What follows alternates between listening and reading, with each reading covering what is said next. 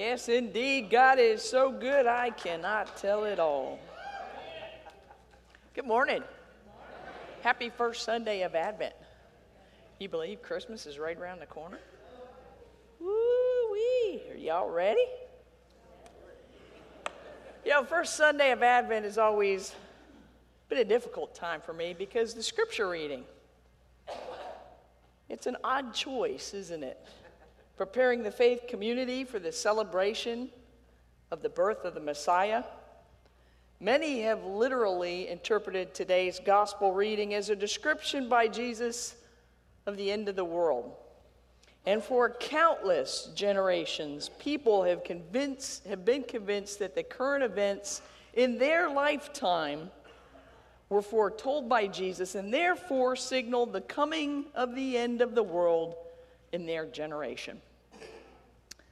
My, one could certainly look at the events of today and it wouldn't be too much of a stretch to conclude that this time it may be the real deal.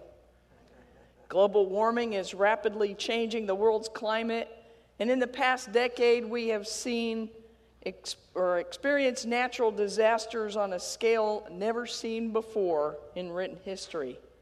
The Middle East is a powder keg, with war in Afghanistan going on over 10 years now, an all-out war threatening to break out in Syria, Palestine, perhaps even Egypt. The planet's resources are quickly dwindling and will not endlessly sustain the exploding population. The United States government is arguably broken, and we are headed for a fiscal cliff that threatens to drive us into a recession far worse than what we have already experienced in the last few years. The signs are everywhere. Turn on the History Channel and you hear how Nostradamus predicted major world wars, famine, and the near destruction of humankind that is supposedly now unfolding before our very eyes. Turn on the Discovery Channel and hear how some people believe the Mayans predicted the end of civilization as we know it in just 19 more days. Are you ready? December 1st, 2012. Get ready. You can watch the show Doomsday Preppers to get a good idea about how to survive that day. They'll teach you everything you need to know to survive the collapse of our society as everything around us goes to hell in a handbasket. Wow. Joy to the world and Merry Christmas to you.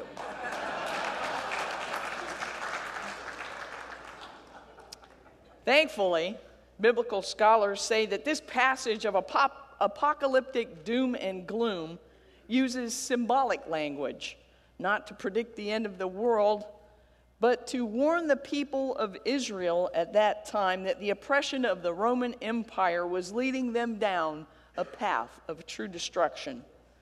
The only thing that will save them, according to the author, is that when they see these dark times start to unfold, they should stand up, raise their heads, because their redemption will soon be close at hand.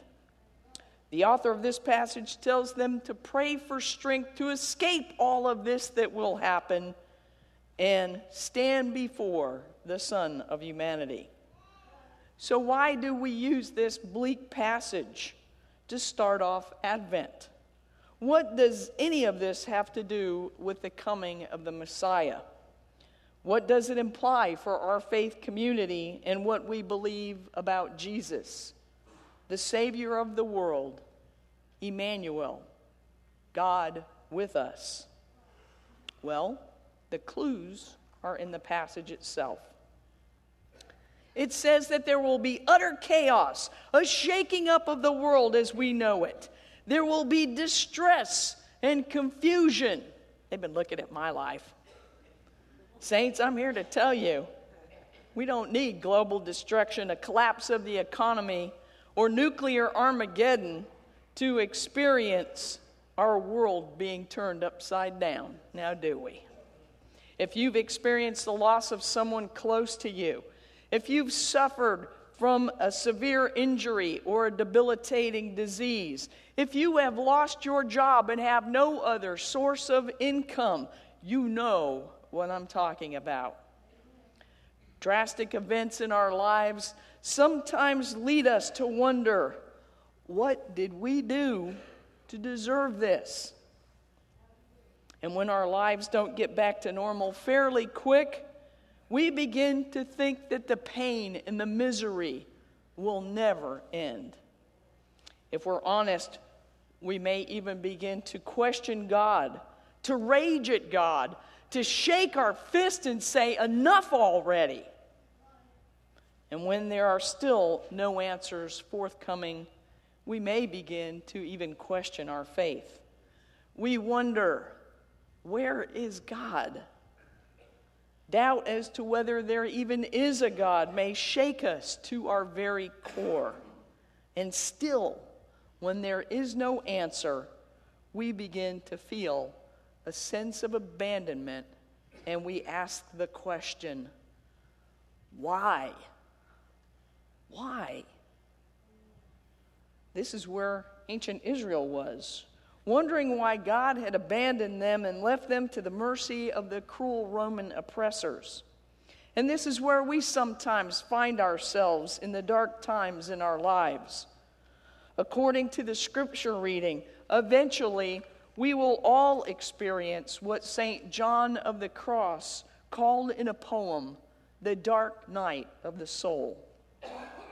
The main idea of this poem can be seen as the painful experience that people endure as they seek to grow in spiritual maturity in union with God.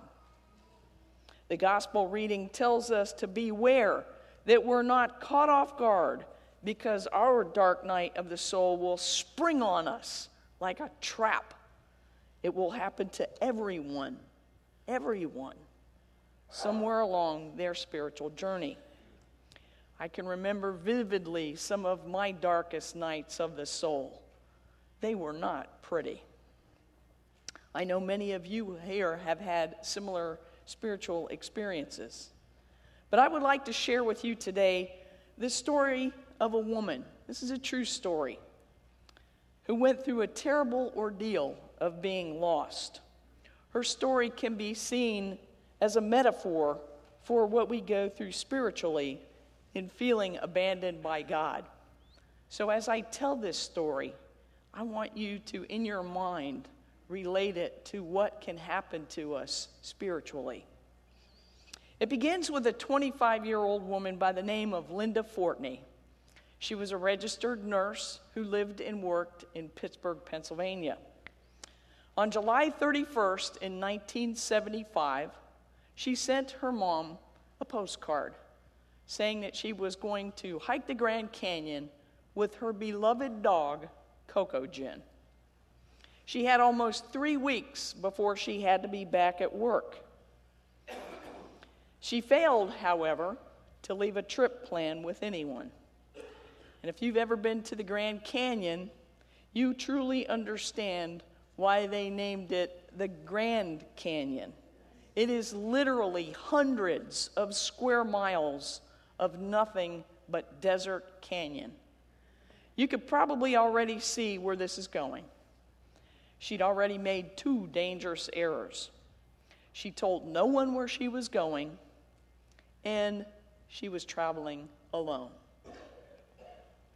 What Linda hadn't told anyone was that she was hiking the Havasu Canyon starting on August 1st.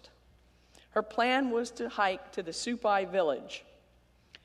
But getting a late start on the trail and having never been to Arizona, she was stunned by the 100+ degree heat and the confusing trails. But she was determined to make the 7-mile hike to the village by dark. Now, I can tell you that when I was much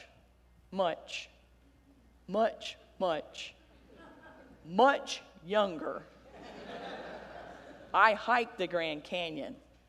And I'm telling you, 7 miles of hiking the Grand Canyon is nowhere near what it's like even walking 20 miles in Houston. It is rough, treacherous terrain. And I know the heat beats down on us in Houston, but there, that heat is ferocious. And there is no shade. There are no trees growing unless you're in the very bottom of the canyon. Very few trees. And so she set out. As sundown approached, she made another grave error. She placed her pack, which contained her food, her water, and her gear, on the trail. She wandered off trail with nothing but her purse.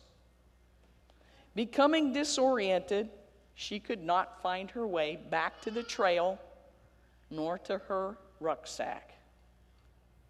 She proceeded along until she reached a fork. She had a 50-50 choice here. If she went to the left, she would wind up in a couple of miles finding that village she had been looking for. If she went to the right, she was going to wind up in a whole lot of nowhere. Guess which way she went? Wouldn't be much of a story unless I told you she went to the right. And so she did. To the right, away from the main trail, away from the village, away from any source of water. Eventually, it got dark. Linda was shocked at how low the temperature went. In her jeans and a halter top, she was not prepared for the temperature being in the 50s in August. Although she had matches in her purse, she was so afraid she didn't light a fire and she didn't sleep. She found herself in the morning cold, tired, foodless, and waterless. As you can imagine, Linda became extremely anxious to get out of that canyon real quick. Again, she had a 50-50 choice in front of her. If she turned around and went back down the way she had come, then hopefully she would eventually find that village. If she kept going in the direction she was headed, she was going to what was a virtual death trap. Again, Linda made a poor decision and kept going the way that she had been, up canyon. A few more miles from where she had spent the night, she veered off once again into yet another dead-end canyon. By nightfall, she was now 15 miles from the village and 20 miles from her car. By her third day, she was severely dehydrated.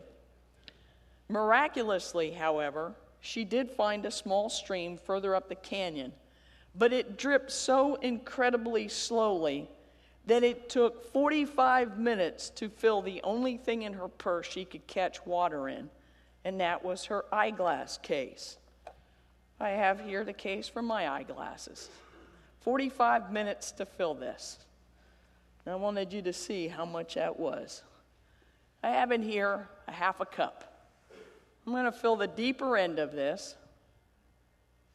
45 minutes to fill this up. It gets to just a little over a quarter of a cup. In 100-degree plus weather, that's not very much water, is it? Not very much at all.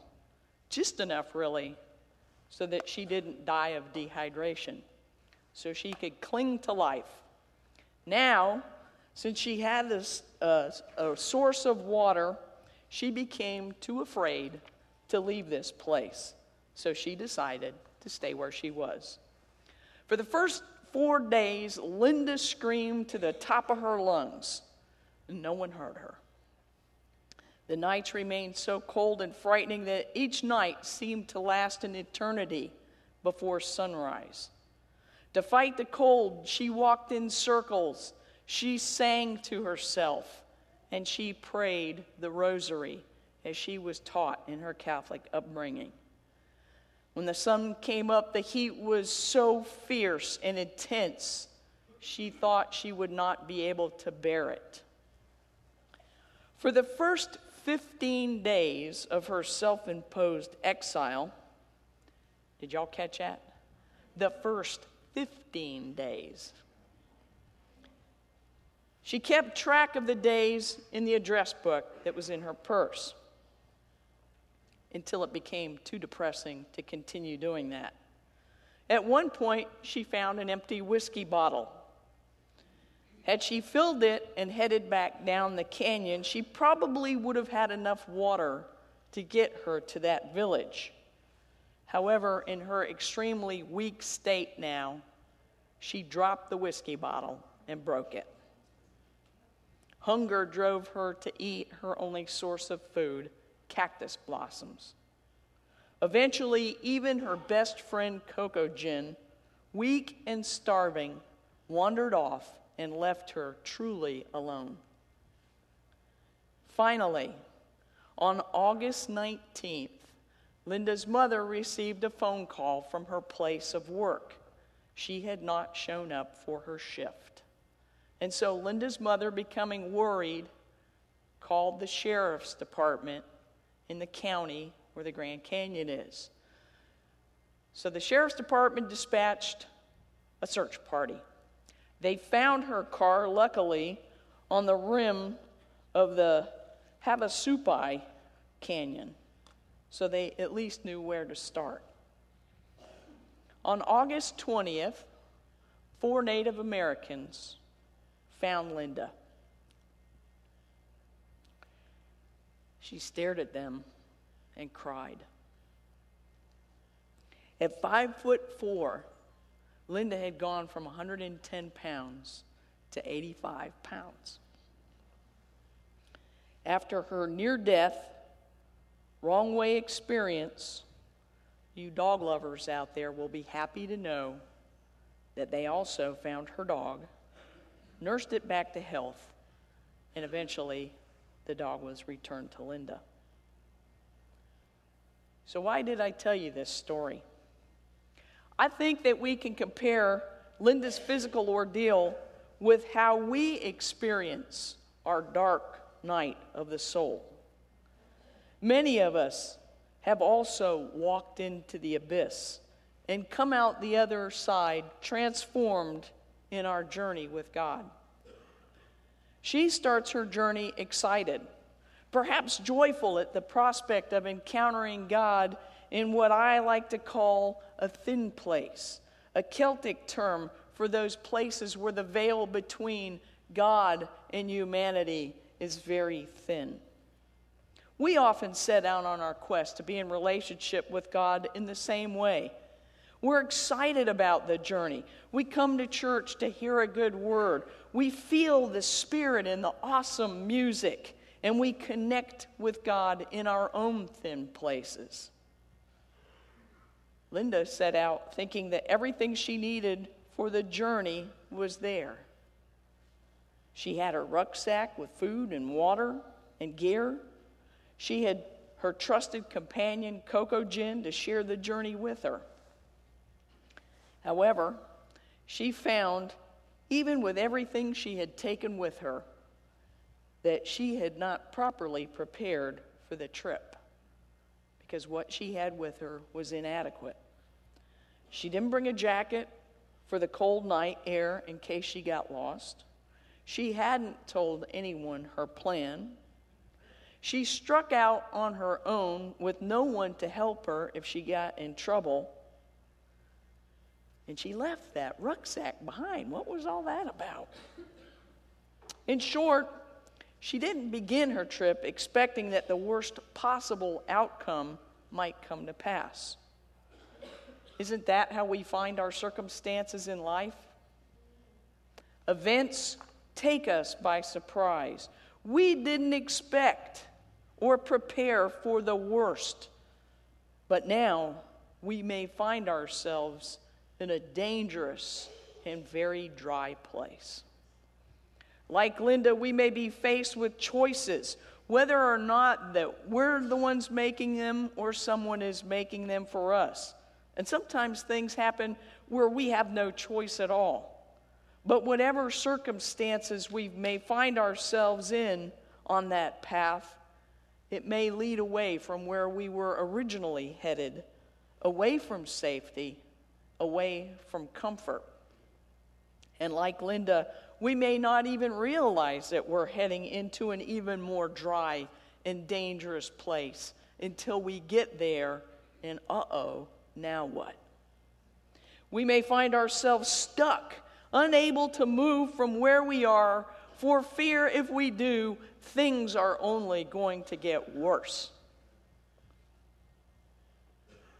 And in this dry and barren place, we may reflect on how we ever got there. We figuratively walk in circles, pray the rosary, or do any of those things that religious people taught us would make everything better.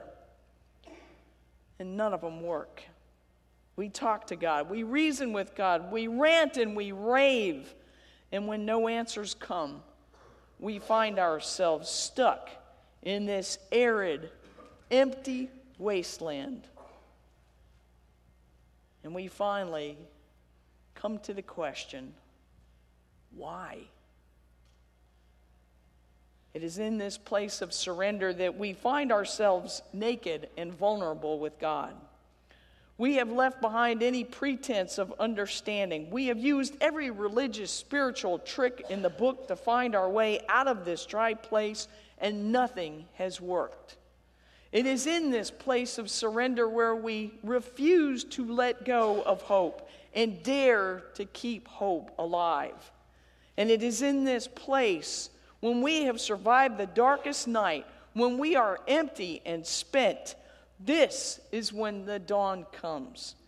We have survived the worst and realized that God was with us the whole time, feeling our pain and loving us through it. Jesus experienced that pain when he wept in the garden, when he bled on the cross, and when he cried out to God, "Why? Why have you forsaken me?" Brian McLaren in Naked Spirituality said that the cry of God becomes our own. And so our dark times are not just humans crying out to God, but God crying through humans. Through our tragedies, we connect and tap into the pain that lies at the heart of the Creator. This is what Advent is all about. Waiting for a God who comes to us in our pain. A God who feels our tears. A God who experiences not only our joy, but our misery. Advent is all about hoping beyond all hope that even in our feelings of abandonment, we will experience the coming of Emmanuel, God with us. And so, we celebrate the one who saves us even from our dark night of the soul. Joy to the world indeed. God bless you all in your journey with the Holy One. Amen.